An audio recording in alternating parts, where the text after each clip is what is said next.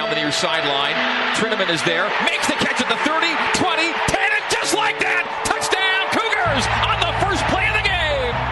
Takes it down the right side of the lane, right to the rim, scoop, and a score! It rolls around and drops down. Takes this free kick and curls it inside the left post. What a goal! He's been on the headset for the last quarter century of BYU sports. Now, he's on BYU Radio every week as we go behind the mic with Greg Wrubell. Here's your host, the voice of the Cougars, Greg Wrubell. Hello and good evening once again, Cougar Nation. Welcome back inside Studio 2 at the BYU Broadcasting Building on the BYU campus in Provo, Utah for another edition of Behind the Mic with Greg Wrubell. Our Wednesday sit-down with a trio of current and former Cougars in which we relive some of our favorite BYU sports memories and get to know the people behind those memorable moments. Glad you're tuning in live on BYU Radio, Sirius XM 143, BYURadio.org, and the BYU Radio app, or via podcast on demand on either the Behind the Mic with Greg Wrubell podcast on all major podcast platforms or via podcast from the Behind the Mic show page at BYURadio.org, at which this program is also archived on a weekly basis, so lots of ways to listen in. In the next hour, we'll be discussing BYU football and Boise State week with former Cougar quarterback and current BYU TV analyst Blaine Fowler.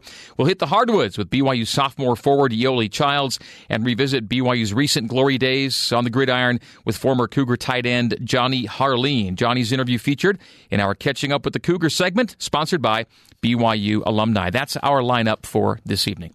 And we tip things off on the eve of BYU Basketball Media Day with a look ahead to the season to come by chatting with one of the players I'm most excited to see in the 2017-18 campaign.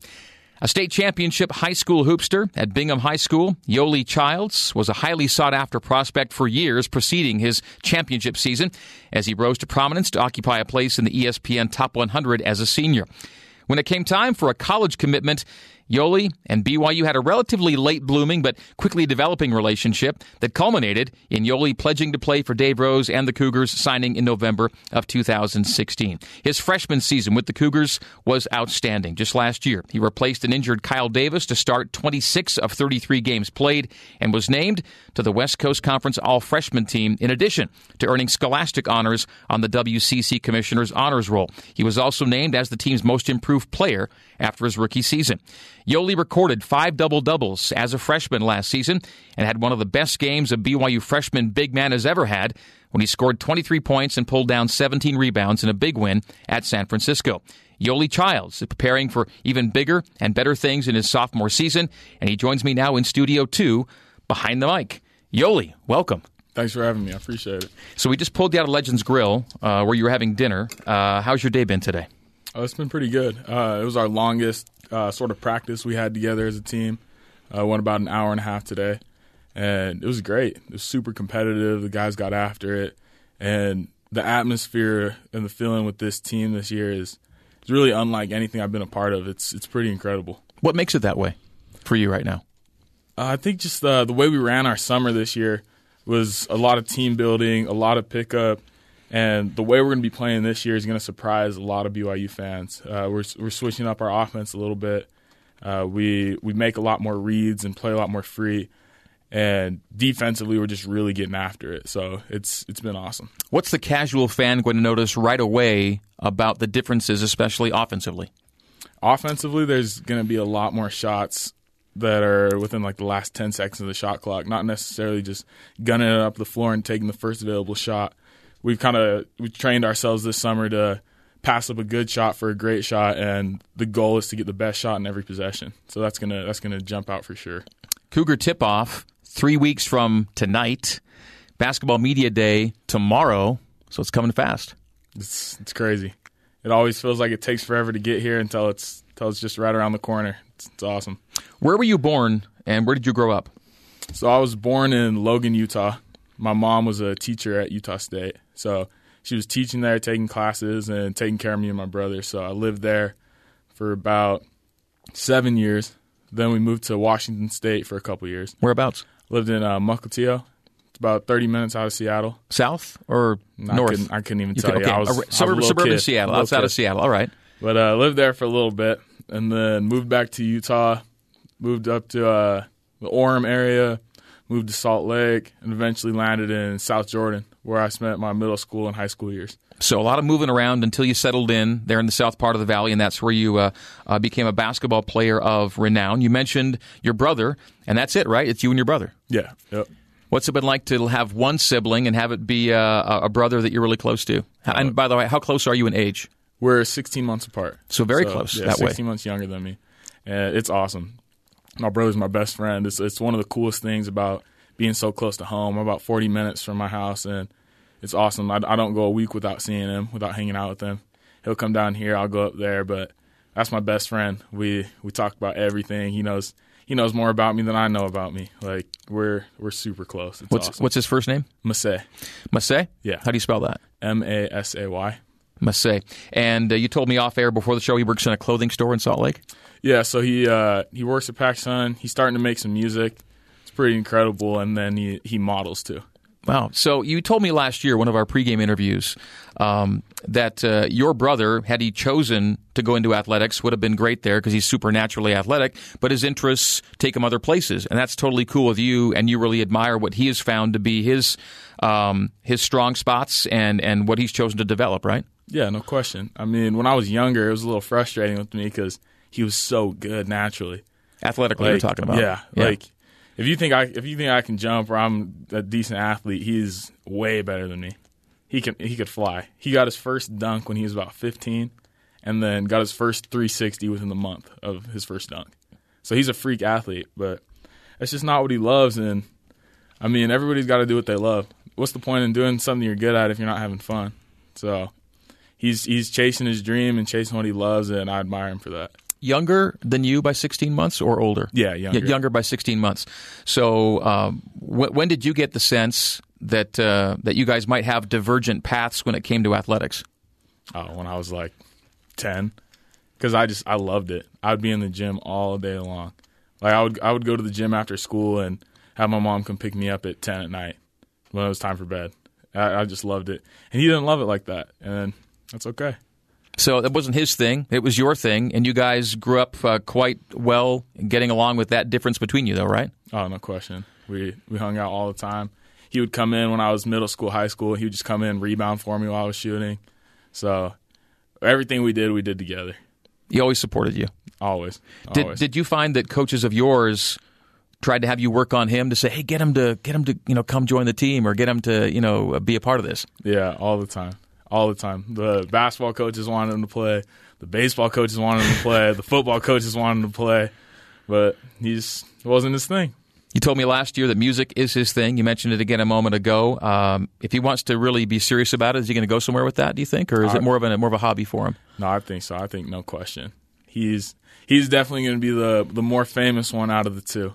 I think he's going to blow up pretty soon here. Your mom, it sounds like she raised the two of you by herself. Is that accurate? Or? Yes. What would you share with our audience about the role your mom has played in raising you and your brother? Man, I could talk about my mom forever. We went out to lunch today. As you can see, I'm super close with my brother and my mom, and she's really my hero. My mom means the world to me. I would do anything for her. Just like the courage she showed growing up, being a single mom, taking care of two kids, and always putting us in the best situations to succeed is unbelievable to me. She's the best person I know. I've never been around anyone like my mom. Like, she's really my hero. She became a teacher when me and my brother were young, based on the fact that she could be there for us. She wanted to do a job where she could take us to school and pick us up and spend time with us when we got home. And the sacrifices she made for me and my brother to get to the positions we're in today are unbelievable. I wouldn't be here without her. I wouldn't be a college athlete without her. I wouldn't have the passion and the drive I have for what I do without her. She's really my inspiration. There's times I'll be in the gym shooting, I'll be working out, and that's what I think about, to be honest, to get to that next level when I'm trying to condition or all that kind of stuff. I just think about, like, my mom has worked way too hard for me to not work even harder right now. So she's my everything, really. She's your inspiration. Yeah, no question. Does she still live in what you call your family home in South Jordan, or is she still there? Yeah, they live in South Jordan right now. So she and Massey still live where you grew up, or I guess your house when you went to high school then, right? Yeah, they just moved about a year ago. But same area-ish? Yeah, same area. Okay. And when since she was a teacher, that gave her, I would think, summers usually off, right? Nope. She would do summer school. She kept working all the way through. Make a little extra money, get us through stuff. So it's crazy. 19 years, sacrificed so much for us. So can't wait for the day I can pay her back. What's she doing now? Is she still educating, or? Last year was actually her last year teaching, and she's trying to get into programming right now. So we'll see where it goes with that, but I'm excited for her to switch things up a little bit. When you talk about paying her back, you mean kind of figuratively and literally a little bit too, hoping to support what she supported for so many years? Oh, absolutely. Pay her back in any way I can. So hopefully I can work hard enough there and get to the places I want to be in my future where I can make that happen, make that a reality. Was she at all your games all the time? Always. My mom, from the time I was like 8 years old till now, has maybe missed 3 games. Other than the away games, of course, but every game. We'd play 100 games a year when I was in like 5th, 6th, 7th grade. She was at every single one on the scores table, doing stats, working the clock. So she's wild. Actually, the reason I moved to South Jordan was because the team I was playing for was located in South Jordan, and I lived in the Orem area. And that was just the team I wanted to be a part of, the team that kind of had the best players. Was this the AAU team? Yeah, my AAU team when I was just a kid.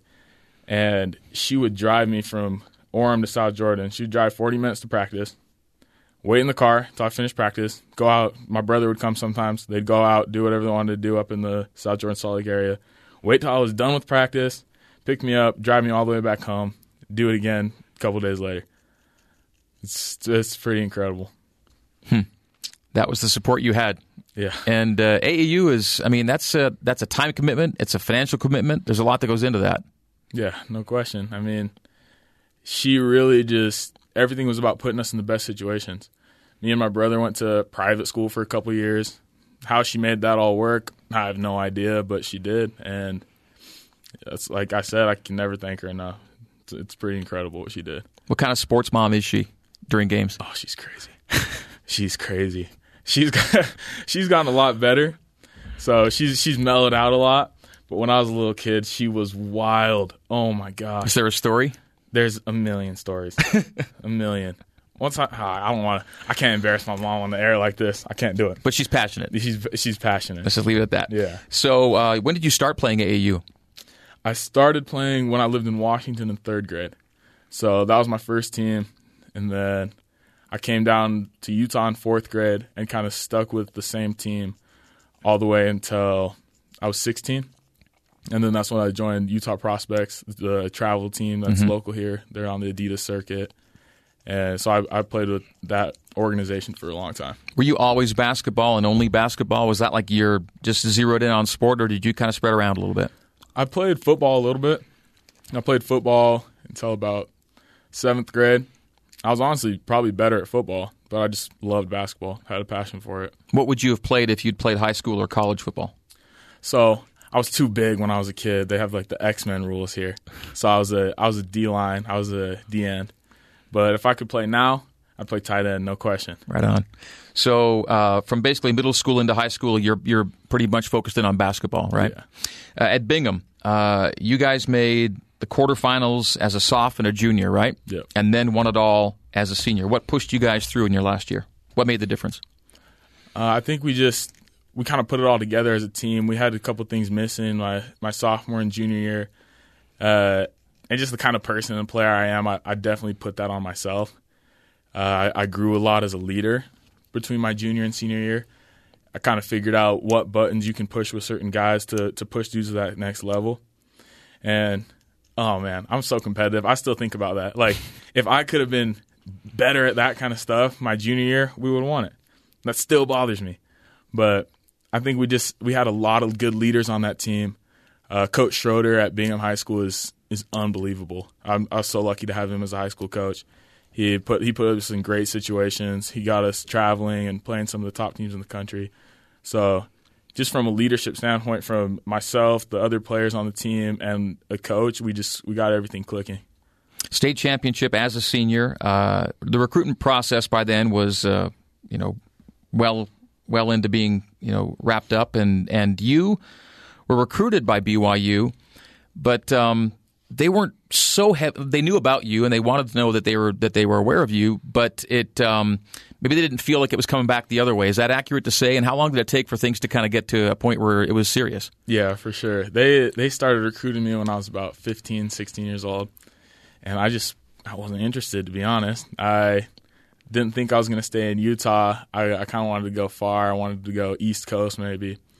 But as I got further and further in the process, I had some coaches, high school AAU, that I trusted, that just kind of said, like, yo, I know it's kind of weird. I know you're not really interested, but I think you'd be a great fit with BYU. And you weren't LDS at the time, right? No, I wasn't.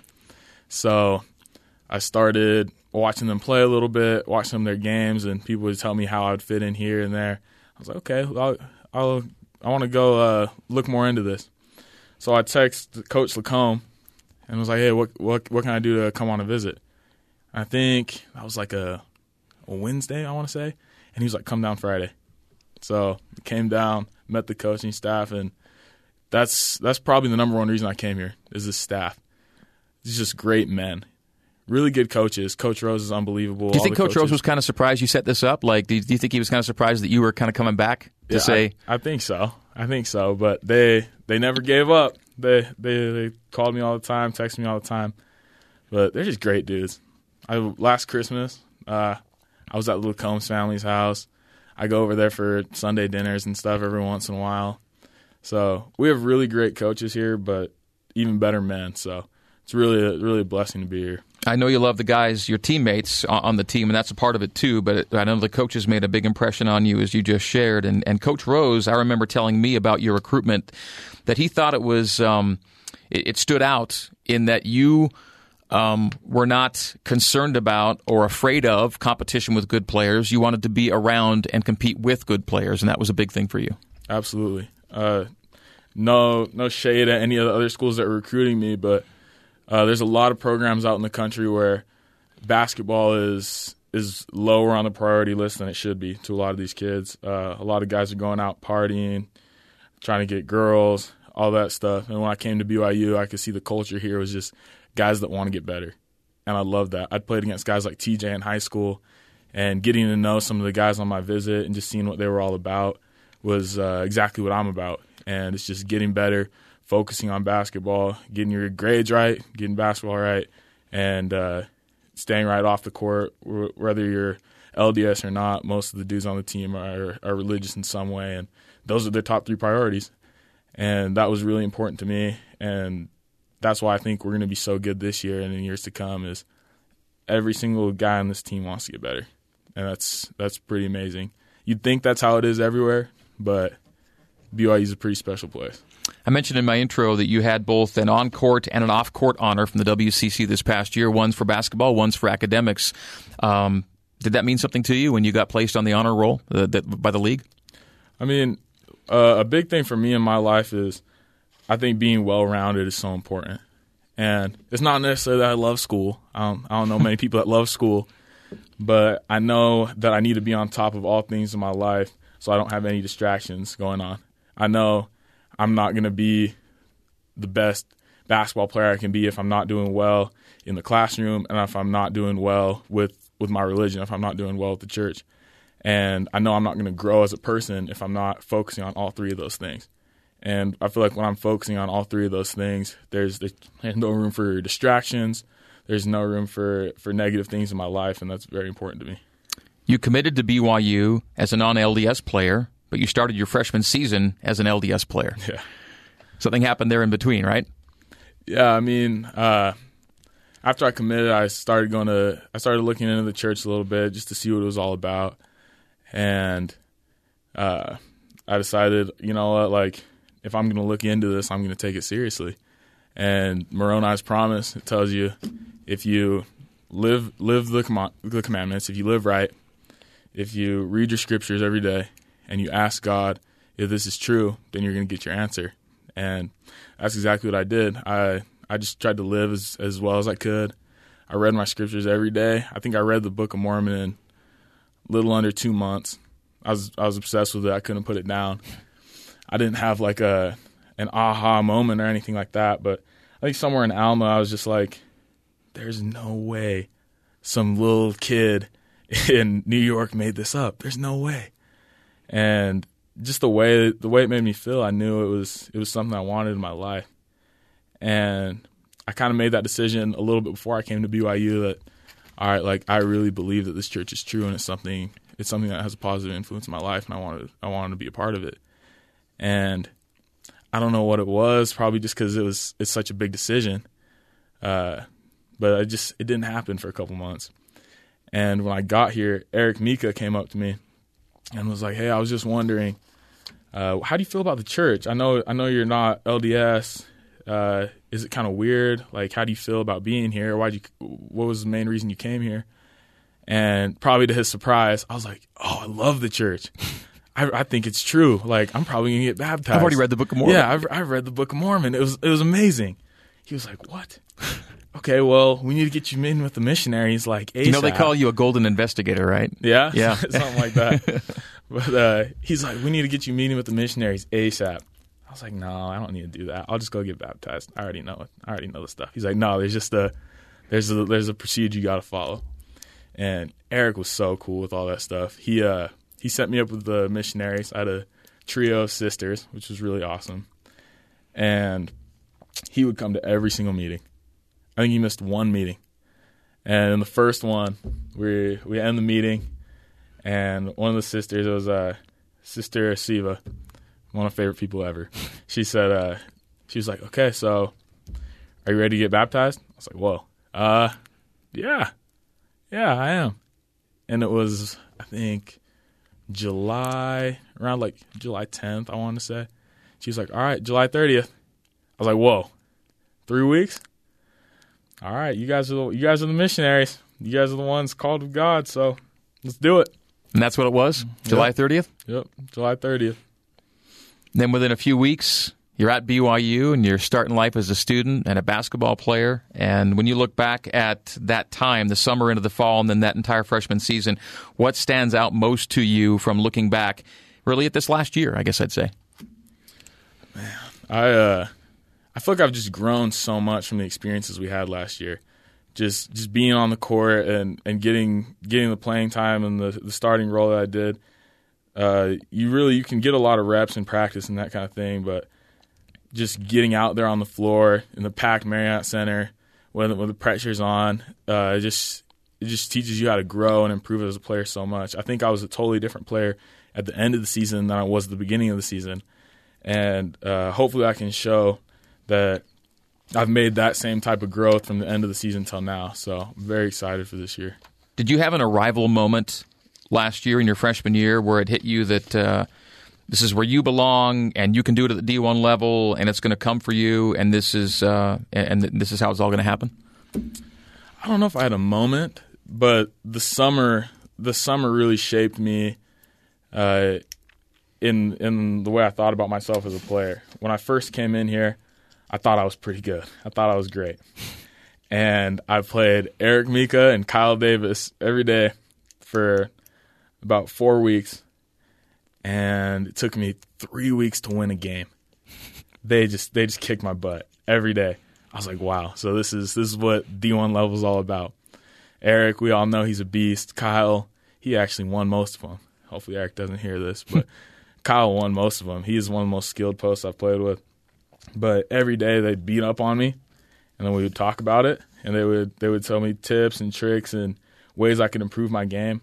And playing against those two, by the time the season rolled around, I was like, all right, now that I can play with these two, I can play with anybody. 9 points, 8 rebounds a game, around 55% from the field. It's pretty darn good. Gets you on the all-freshman team in the WCC. What can fans expect out of you and out of BYU in 2017-18?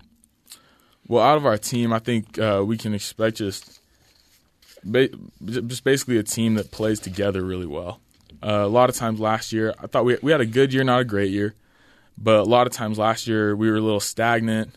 It was kind of just throw it into Eric and play out of that. This year there's so much freedom, and it's all about reads, and we've learned so well how to play with each other and all the new guys. So I think you'll see a team that plays really well together offensively, but a team that loves to defend, a team that really takes pride on that side of the floor. And just the different ways we're playing defense will help us a ton this year. And then individually, I think I've expanded my game a lot. I can stretch the floor now. I feel like I stretch the floor pretty well. I can take the ball up the court, handle it a little bit, play multiple positions. So I think I've definitely become a more well-rounded player. You've been working on your vertical since the season ended. What are you up to right now? I'm last tested 37.5-inch approach vert, and last season I was about 34.5, 35. So I've put on a little bit since last year. Every time I come watch you guys play, you're dunking everything. And at least it feels like it to me. It's been fun to see. And you say your shot's a little deeper this year too? Yeah, for sure. Just a ton of reps. How's life with Coach Schroyer? It's awesome. He's unbelievable. I didn't know what to expect when we first got him, but it's a blessing to have him on this team. He knows what he's doing. He brings a toughness and an energy every single day. We'll show up to practice at 6:30 in the morning, and he's on top of it. He's on you, and he's not afraid to hold anyone accountable. One of my favorite things in the summer was we're doing like a 5-on-0 thing, and I went up like windmill or something and missed the dunk, and he stops practice and he's like, "Yo, miss another dunk. Everyone's getting on the line and we're just running for the rest of practice." I couldn't help but smile. I was like, all right, this dude's the real deal. called my AU coach after. I was like, man, Schroyer's awesome. Like he holds everyone accountable, and there's just an intense energy when he's in the gym. So we're very lucky to have him. You know, he was literally coaching at BYU before you were born, right? Yeah. So he's been around the block. He knows what he's doing. He's been in a lot of places, and he's just a great dude. And you've been around a little bit here at BYU, but you told me before the show, off the air, you are literally the youngest player on this team. You're not a freshman, you are a sophomore, but you are the youngest guy on this team. Is that right? That's what missions and transfers will do. So I'm the baby of the group. Well, he's big baby. He's going to be awesome this year. Yoli, thanks for coming in and chatting tonight on Behind the Mic. It's been a pleasure. Appreciate you having me on. All right, that's Yoli Childs. BYU Basketball Media Day tomorrow, and the Cougar Tip-Off Intra-Squad game is 3 weeks from tonight. It's getting going. That's Yoli Childs. Coming up next, a little football talk with former BYU quarterback and current BYU TV analyst Blaine Fowler, and then former tight end Johnny Harleen to finish our hour. This is Behind the Mic with Greg Wrubell. You're listening on BYU Radio, Sirius XM 143, BYURadio.org, and the BYU Radio app. We're back with Blaine Fowler right after this.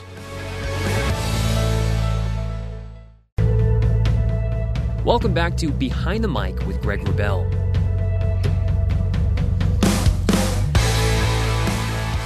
All right, so we welcome you back inside Studio 2 by welcoming back and welcoming in the former BYU signal caller, the pride of Elmira, New York, and father of BYU special teamer Gavin Fowler.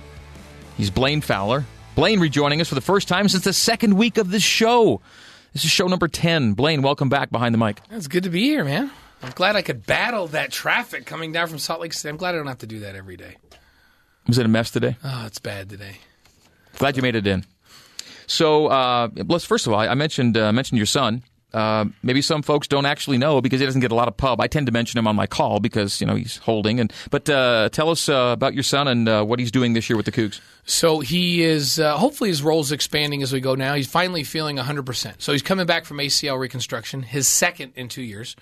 So he tore his ACL 2 years ago during spring ball, rehabbed, recovered, came back, and then last year in the week between the Arizona and Utah games, he hurt the other one, tore the other one, got tangled up with Butch Powell and a drill, and then rehabbed it for a year and just came back. So he's coming back from back-to-back ACL reconstructions, which is an amazing thing. A lot of folks would just go, I'm done, but he hasn't. And he just passed the year mark, had some swelling early on through fall camp and all that, but he's finally, this week in fact, no swelling and feeling 100%. And so he's been a starting holder. Right. He's also DB, though, right? Yep, he plays defensive back. And now that he's 100% and swelling's gone and all that, he can start to get back into kind of playing form with all the explosion that he used to have. And hopefully he's backing up. He gets reps in practice as defensive back, and he's been backing up on a lot of the other special teams, and as he's more healthy, he'll be able to contribute more in other areas where he's got to run. We're right now an important role. You got to get that ball down and get it up. So for someone who's been under the radar a little bit and rehabbing a lot of this time, how did he emerge to earn a spot as the holder in a pretty important special teams role? It's funny because he was holding last year before the injury, and he built up a trust with all the kickers, and it's a pretty important skill set to be able to have, because you got to be able to get it down, and you've got to be able to get the strings, the laces away where the kickers want it and tilt it just right. And he has a unique skill set, and that is he worked with these kickers so much because when he was hurt, he couldn't run. So he wanted to do something. So he goes over to the kickers and says, let me hold. Let me do a bunch of stuff. Let me do what I can do with this injured knee. He holds for both the left-footed and the right-footed kickers, so he can hold either hand. And Ed Lamb at the beginning of the season said, "Yeah, Gav, you're obviously the guys. The guys are most confident with you, and the last thing you want to do is mess with the kicker's confidence, right? So we're going to put the guy out there that they're most confident with. But what about for Corey? He's left-footed, and Gavin goes, no, I hold both hands. And Ed said, really, you hold both hands? And Corey's like, yeah, he's the best one for the left-footed kickers too. And Ed goes, all right then, you just hold for whoever's out there. And so that's a unique skill to be able to hold left-handed or right-handed, which he's developed. And I believe it was when you can't go out and run, you want to feel like there's some way you can contribute. So you go over the kickers and you start holding, and he developed a really good skill set with it. I should remember this, but back when you were playing, who was holding? Gosh, I'm trying to remember who was holding. Because it wasn't you, right? No, I didn't hold. Mike Holmgren, he didn't want the backup quarterbacks to be holding. Because I've called games where the backup QB is the holder for teams. Mike never believed in that. He felt like, no, that's a vulnerable position where people can take shots. But here's the crazy thing. I was the backup long snapper. No. Yes. I was the backup long snapper. We were struggling to find 84 and 80, but your last 2 years? Yeah. And I'm telling you, we had Jay Shumway, Reagan Hansen when I was in my earlier years, and then Jay Shumway, who were phenomenal long snappers. But we just couldn't find anybody else that could do it. And so one day at practice, I walked over and said, it's just throwing upside down. I can do this. And so I did a couple of them, and Tom Ramage goes, you're the guy. I go, what do you mean I'm the guy? You come out every day to special teams, you're the backup long snapper. You're the only guy that can do it, especially for punt. So I start practicing, and I'm doing it, and one day Holmgren comes over and he goes, what are you doing? And I said, I'm the backup long snapper. He goes, no, you are not. And Tom Ramage goes, yeah, no, he is. We don't have anybody else can do it. He is the backup guy.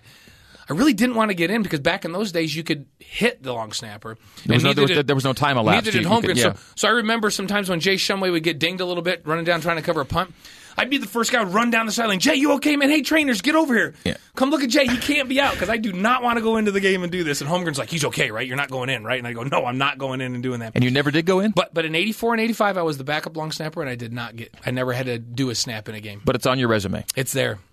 All right, so let's fast forward 2017, and the last time we talked to you, BYU was 0-0.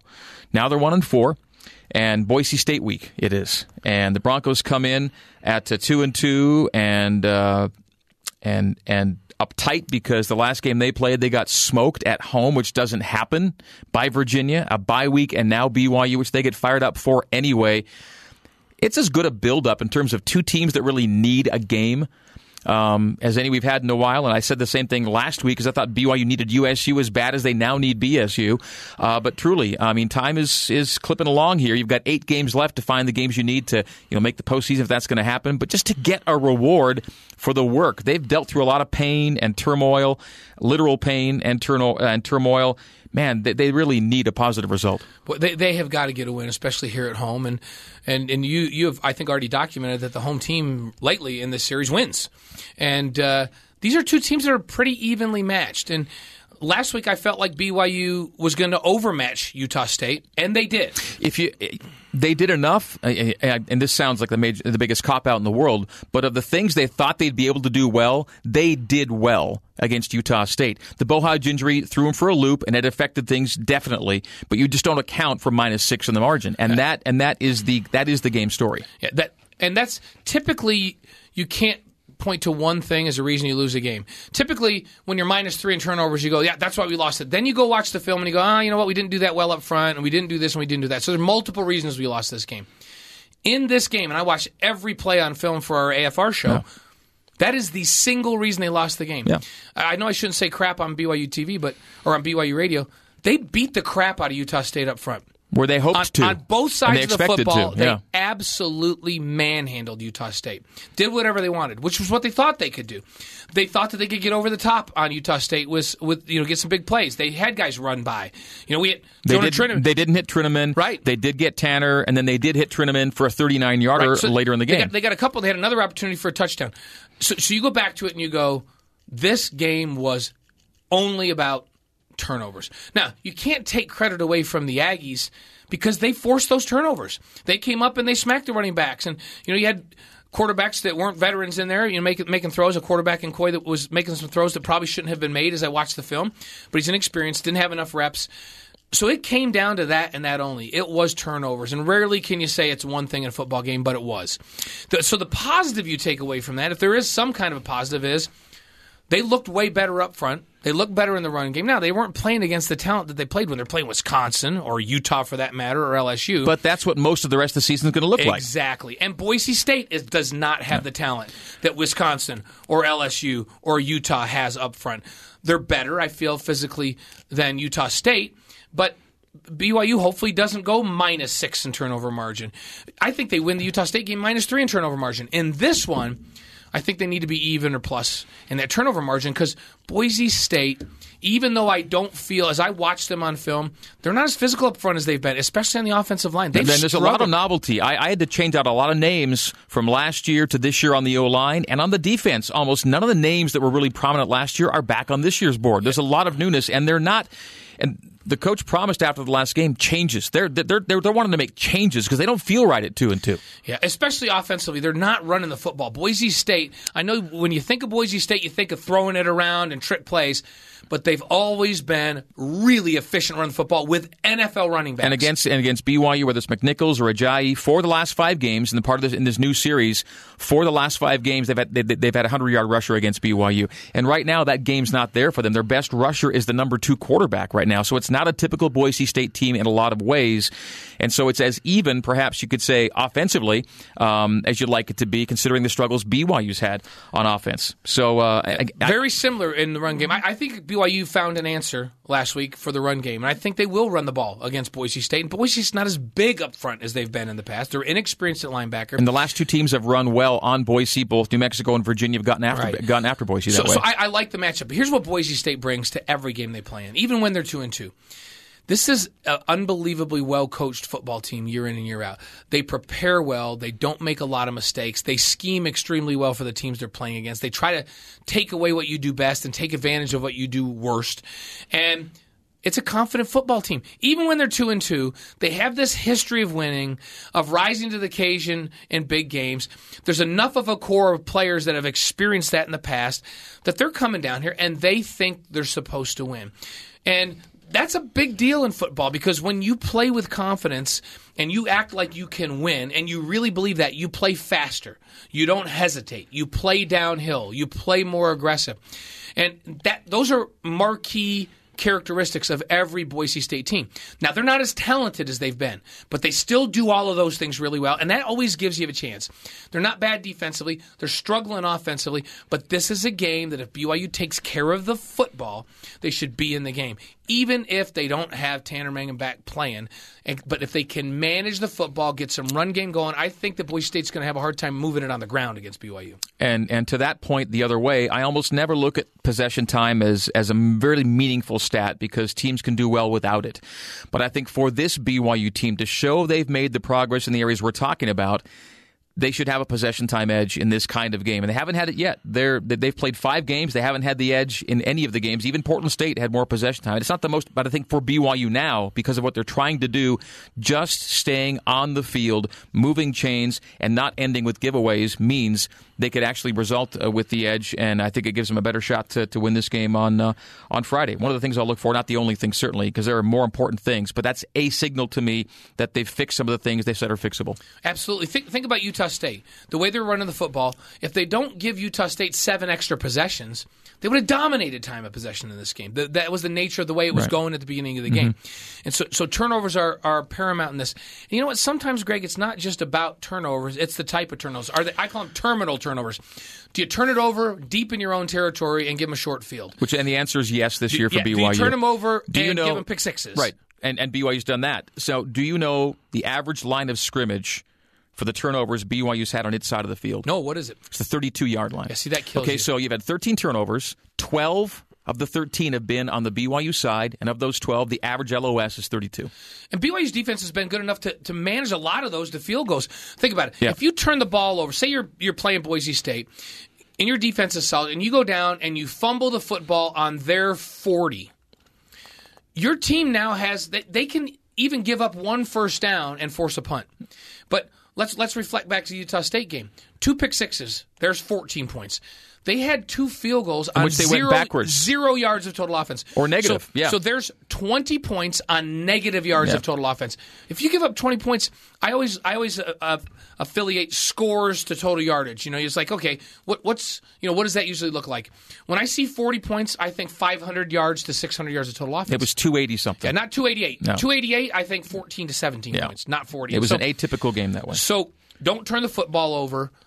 Play a little smash mouth. Knock that defense off the football. I think the offensive line is coming along. Use Ula as a physical weapon. Wear them down. Whoever's playing quarterback, especially if it's not Tanner, put them in situations to make easy single reads or take off with the football so they don't throw the ball into coverage. And Steve Young was on Sports Nation earlier this week, and I was listening because he was on right after I was, and was listening to Steve, and he said something I thought was really, really great. He said, when I talk to young quarterbacks in the NFL that are getting their first start, or a young guy in college that's a backup, I tell them, listen, you know what your job is? To not be the reason you lose the football game. Like, when you go in there at quarterback, your job is not to win the game. It's the seniors around you and the juniors around you that have all this experience that when the backups in there have to raise their level and win the game. Your job is not to be the reason they lose it. Manage it, take care of the football, execute the easy plays, take easy throws, and don't lose the football game. And so if it's Tanner, you know what? But coming back off of an injury, maybe that advice is good advice for Tanner as well. Yeah. So, well, there's your winning formula, and look for Johnny Harleen at all times. Oh, dang it, he's not here, but he is coming up next. After Blaine Fowler, we'll talk with Johnny Harleen, and that will be our final guest on Behind the Mic. Blaine, good stuff. We could have gone with this for a much longer time, breaking it down, but that's the good stuff on Boise State, and appreciate you coming in. We'll do it again a few weeks down the road. Always good to be with you. Thank you, Blaine. That's Blaine Fowler. Johnny Harleen, the former BYU tight end, is coming up next to wrap up this week's show on Behind the Mic with Greg Wrubell. You are tuned in on BYU Radio, Sirius XM 143, BYURadio.org, and the BYU Radio app. We'll talk with Johnny. I think he's live in Las Vegas after this on BYU Radio. This is Behind the Mic with Greg Wrubell. Back with more.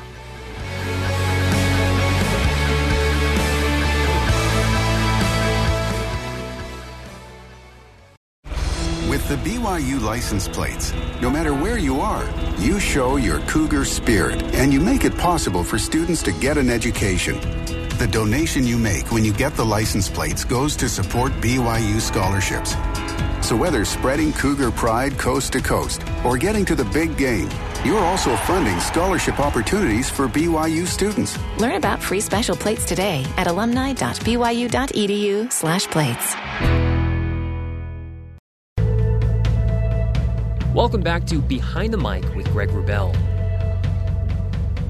Well, for some time, it appeared that Johnny Harleen was destined to be known as a standout high school and college basketball player, not football player. Of course, once he started playing both sports in high school, he was good enough to project next-level success on both the hardwoods and the gridiron.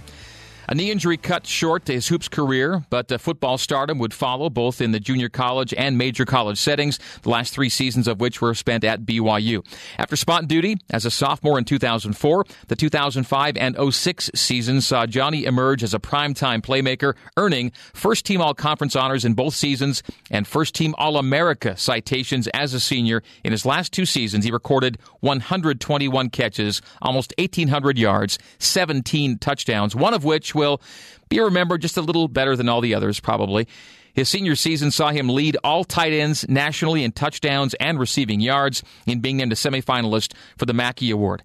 After one post-BYU season in the NFL, another injury signaled the end to his football career, and now, tonight, here we are, a decade later, catching up with Johnny Harline in our Catching Up with the Cougars segment sponsored by BYU Alumni. BYU Alumni, connected for good. Find your chapter and get connected at alumni.byu.edu/chapters. Johnny Harline, welcome to Behind the Mic here on BYU Radio. Hey, thanks, Greg. I mentioned Las Vegas a minute ago. Are you in Vegas right now? I am, yes. And that's where you live? How long have you been down there? Almost 4 years now. And what are you doing down there? So I just, we opened a Hokulea Shave Ice franchise down here, so I know it's well known up there in Utah, and so we have the only one down here right now, and I'm also working at Challenger School. Love Challenger School. Our two oldest kids went to Challenger 4 years. We really endorse it. Oh, yeah, I love it. My daughter goes here, and so, yeah, I started working here a few years ago as well. So, what are you doing at Challenger? Right now I'm teaching 5th grade there. That's so cool. Your dad was a professor, history professor at BYU, but he must have been an educator before that too. What's your dad's education background? Yeah, I mean, he's, since I was little, he's been a history professor. He started at, I was born in New Jersey. Right. When he was going to graduate school at Rutgers. He was getting his PhD out there. And then his first job was at University of Idaho, the Vandals. So they were kind of my first favorite team. And when I was just going into 4th grade, he got the job to teach down at BYU. And so he's been down there ever since. His scholastic and educational pursuits probably helped you be a well-read youngster, I would guess. Is that accurate? I would say so. At least, I mean, he tried for sure. So. Your mom once called you poetic. Is that because you had a literal interest in poetry? Was that a thing for you when you were younger? Not really. No. maybe it's your athletics she thought was poetic when you were on the field. So it could be that. I'm a musician as well. Yeah. Played guitar and piano since I was a kid, so that might. That could contribute to that. Last time I talked to you, that was still at a time when you were actually in a band at the time. How long did that last? Is it still going? Are you still playing? How much does music still take up part of your life? Oh, man, I'm playing all the time. So, I mean, I was in a band up in Utah. We played some cool shows and things. Opened for some, bands still around from the 70s and 80s. We opened up for Bret Michaels from Poison one time. Who else was it? Slaughter. So some of these kind of 80s rock bands. Yeah. Was the name of was it Perfect Disorder? What was the name of your band? Yeah, that was it. Okay. So that was a ton of fun. We moved down here, and I've played. I've played with some groups, gone to go do some jams and things like that. I've recently just been writing kind of an album with one of my coworkers here, who turns out is a really talented writer and singer, and so we've been working on some stuff, and we're working on filling out the rest of the band and going to play some shows and have some fun. Will it still be the same genre? I mean, what kind of music are you writing? It's rock and roll. I mean, I'm majorly influenced by a lot of the classic rock bands like Led Zeppelin, classic rock, blues. Like I said, Led Zeppelin, Guns N' Roses, AC/DC, Aerosmith. I love that stuff. I love a lot of old rock and roll as well. And, the old blues guys back in the 50s and 60s. So, anyway, I just have a great time always playing guitar and coming up with new stuff. So I think it'll be pretty cool. We'll look for it. The interests remain the same for you then musically, and that's kind of where you were. That's what you were doing and what you are doing now. And so now, are we going to look for it under a band name that's different, or what's it going to be? Do you have that figured out yet? We don't know yet. We're trying to decide right now. We were talking about it the other day, so that's yet to be determined. Okay, we'll be following, and hopefully we'll get the news at some point on what's next for you musically relative to the new ID. So, Johnny, BYU fans are now a decade removed, a decade plus from your last days as a tight end. And in the introduction, I listed a lot of the accolades and accomplishments, and I put in there that one of your 17 touchdowns gets thought of more than any other. Are you still okay with that, the fact that you are known for a play in a career that had so many great plays? Yeah, I mean, I do kind of think about a lot of plays that I made, and there are plenty that to me personally kind of I felt like were better accomplishments as far as football plays themselves, you know, like, you know, athletically or technically or whatever. But I mean, you know, what more could you ask for as a player than to, you know, have a moment like that? And so, I mean, I certainly couldn't begrudge anyone for remembering that more than any other. I mean, that was certainly the one where there was the most drama and tension, and to be able to come through in a situation like that is awesome. So, I mean, you know, I'm certainly happy to be remembered at all, and you know, for something like that, I couldn't complain. Now, because you are down in Vegas, maybe it happens less frequently. How often would you say that play, the Beck to Harline thing, comes up in your daily life? Yeah, not as much as when I'm up in Utah, certainly. It does every once in a while, especially, you know, with church and things like that. So it's still a part of it. You know, I get social media and things that will come up. So yeah, it's still definitely around. You know, as I talked about your years, you know, I kind of glossed over the fact that you were at Rick's before you were at BYU. You played at Rick's in their last season of athletics, right?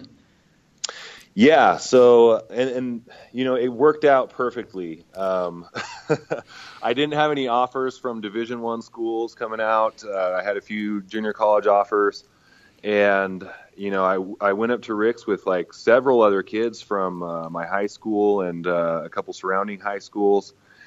And, you know, I was hoping that if I played well, I'd be able to get a shot, you know, with BYU or, you know, whoever really at a Division I school. And it worked out. You know, I was playing well. I was contributing to the team, making some plays. And I don't know, I guess 2/3 of the way through the season or so, BYU offered me from Gary Croton. And the next week, or like a week or two after they offered me, I tore my ACL, you know, at the end of a game. And, you know, luckily they were great. And, you know, they kept that scholarship offer. I went on my mission, came back, healed up and everything. And so, yeah, and you know, that was kind of the plan with Rick's, to get back to your question, is, or, you know, BYU Idaho. Yeah. Was that I'd be able to play 1 year and hopefully get an offer rather than spending a couple years in junior college. So it worked out. The ACL meant there was no basketball for you. You were going to do two sports there. It just didn't work out because of the ACL. But then you go Mission 2002, 2003, 4, 5, and 6 at BYU. And just I've got like 2 or 3 minutes left with you. But I mentioned those years, 4, 5, and 6. And I think about John Beck as much as I think about you. Not just that one play, but about how he grew up in those years. And when he culminates and you together in 2006, he'd gone through a lot. And I'm sure you appreciate all he went through to get to that point where you guys could combine on a play like that. Yeah, absolutely. I mean, you can really see when you're on, you know, you're a member of the football team, and you can see how much each person contributes to the success or lack of success that you're having. And the quarterback is kind of the face of it. They get, I mean, it certainly is the hardest job and probably the most single influential job, but still they get, you know, they get a disproportionate amount of the blame and credit, you know, but that's, you know, I guess it kind of balances out, you know. So it's certainly just a part of being a team that, you know, you kind of, I just remember John took so much blame for when things were not going well. And I just, you know, would sit there and think, you know, man, do people really realize like how much of this is not under his control? But, you know, for him to just kind of end up having the success that he did our last couple years was just awesome, you know, and it's just a lesson to me of, you know, how to overcome adversity and, you know, working on the little things. all those great lessons that football can provide are really kind of encapsulated in that growth that we had. In my last minute here, are you still in touch with John occasionally? Yeah, for sure. We text here and there. I need to make a visit to him down in San Diego. We've got some nice weather down there, so we're gonna have to make that happen too. But we talk here and there for sure. 30 seconds. How closely do you still follow the Cougars, and how much are you hoping they get things flipped around here, maybe starting Friday against Boise? Well, yeah, BYU football is really the only sports team that I really have any emotional investment in at this point. I love watching, NFL. I love watching all different sports, NBA. But the only team that I really care if they win or not is BYU. So, we definitely are there pulling for them. They've got our support, and I've been there where we struggled, and I hope that they can get that figured out too. Thank you, Johnny. Great talking to you. Best of luck with your musical career and your professional career, and thanks for coming on Behind the Mic tonight. Absolutely. Thank you, Greg. All right, that's Johnny Harline, and that's going to do it for this week's edition of Behind the Mic with Greg Wrubell. Our thanks to Yoli Childs, Blaine Fowler, and Johnny Harline, my guests in Studio 2. We'll talk to you next Wednesday at 8 o'clock Eastern, 6 o'clock Mountain. Behind the Mic with Greg Wrubell is heard on BYU Radio, Sirius XM 143, BYURadio.org, and the BYU Radio app. Catch us on podcast. Listen to us on demand. We'll talk to you next Wednesday. Go Cougs.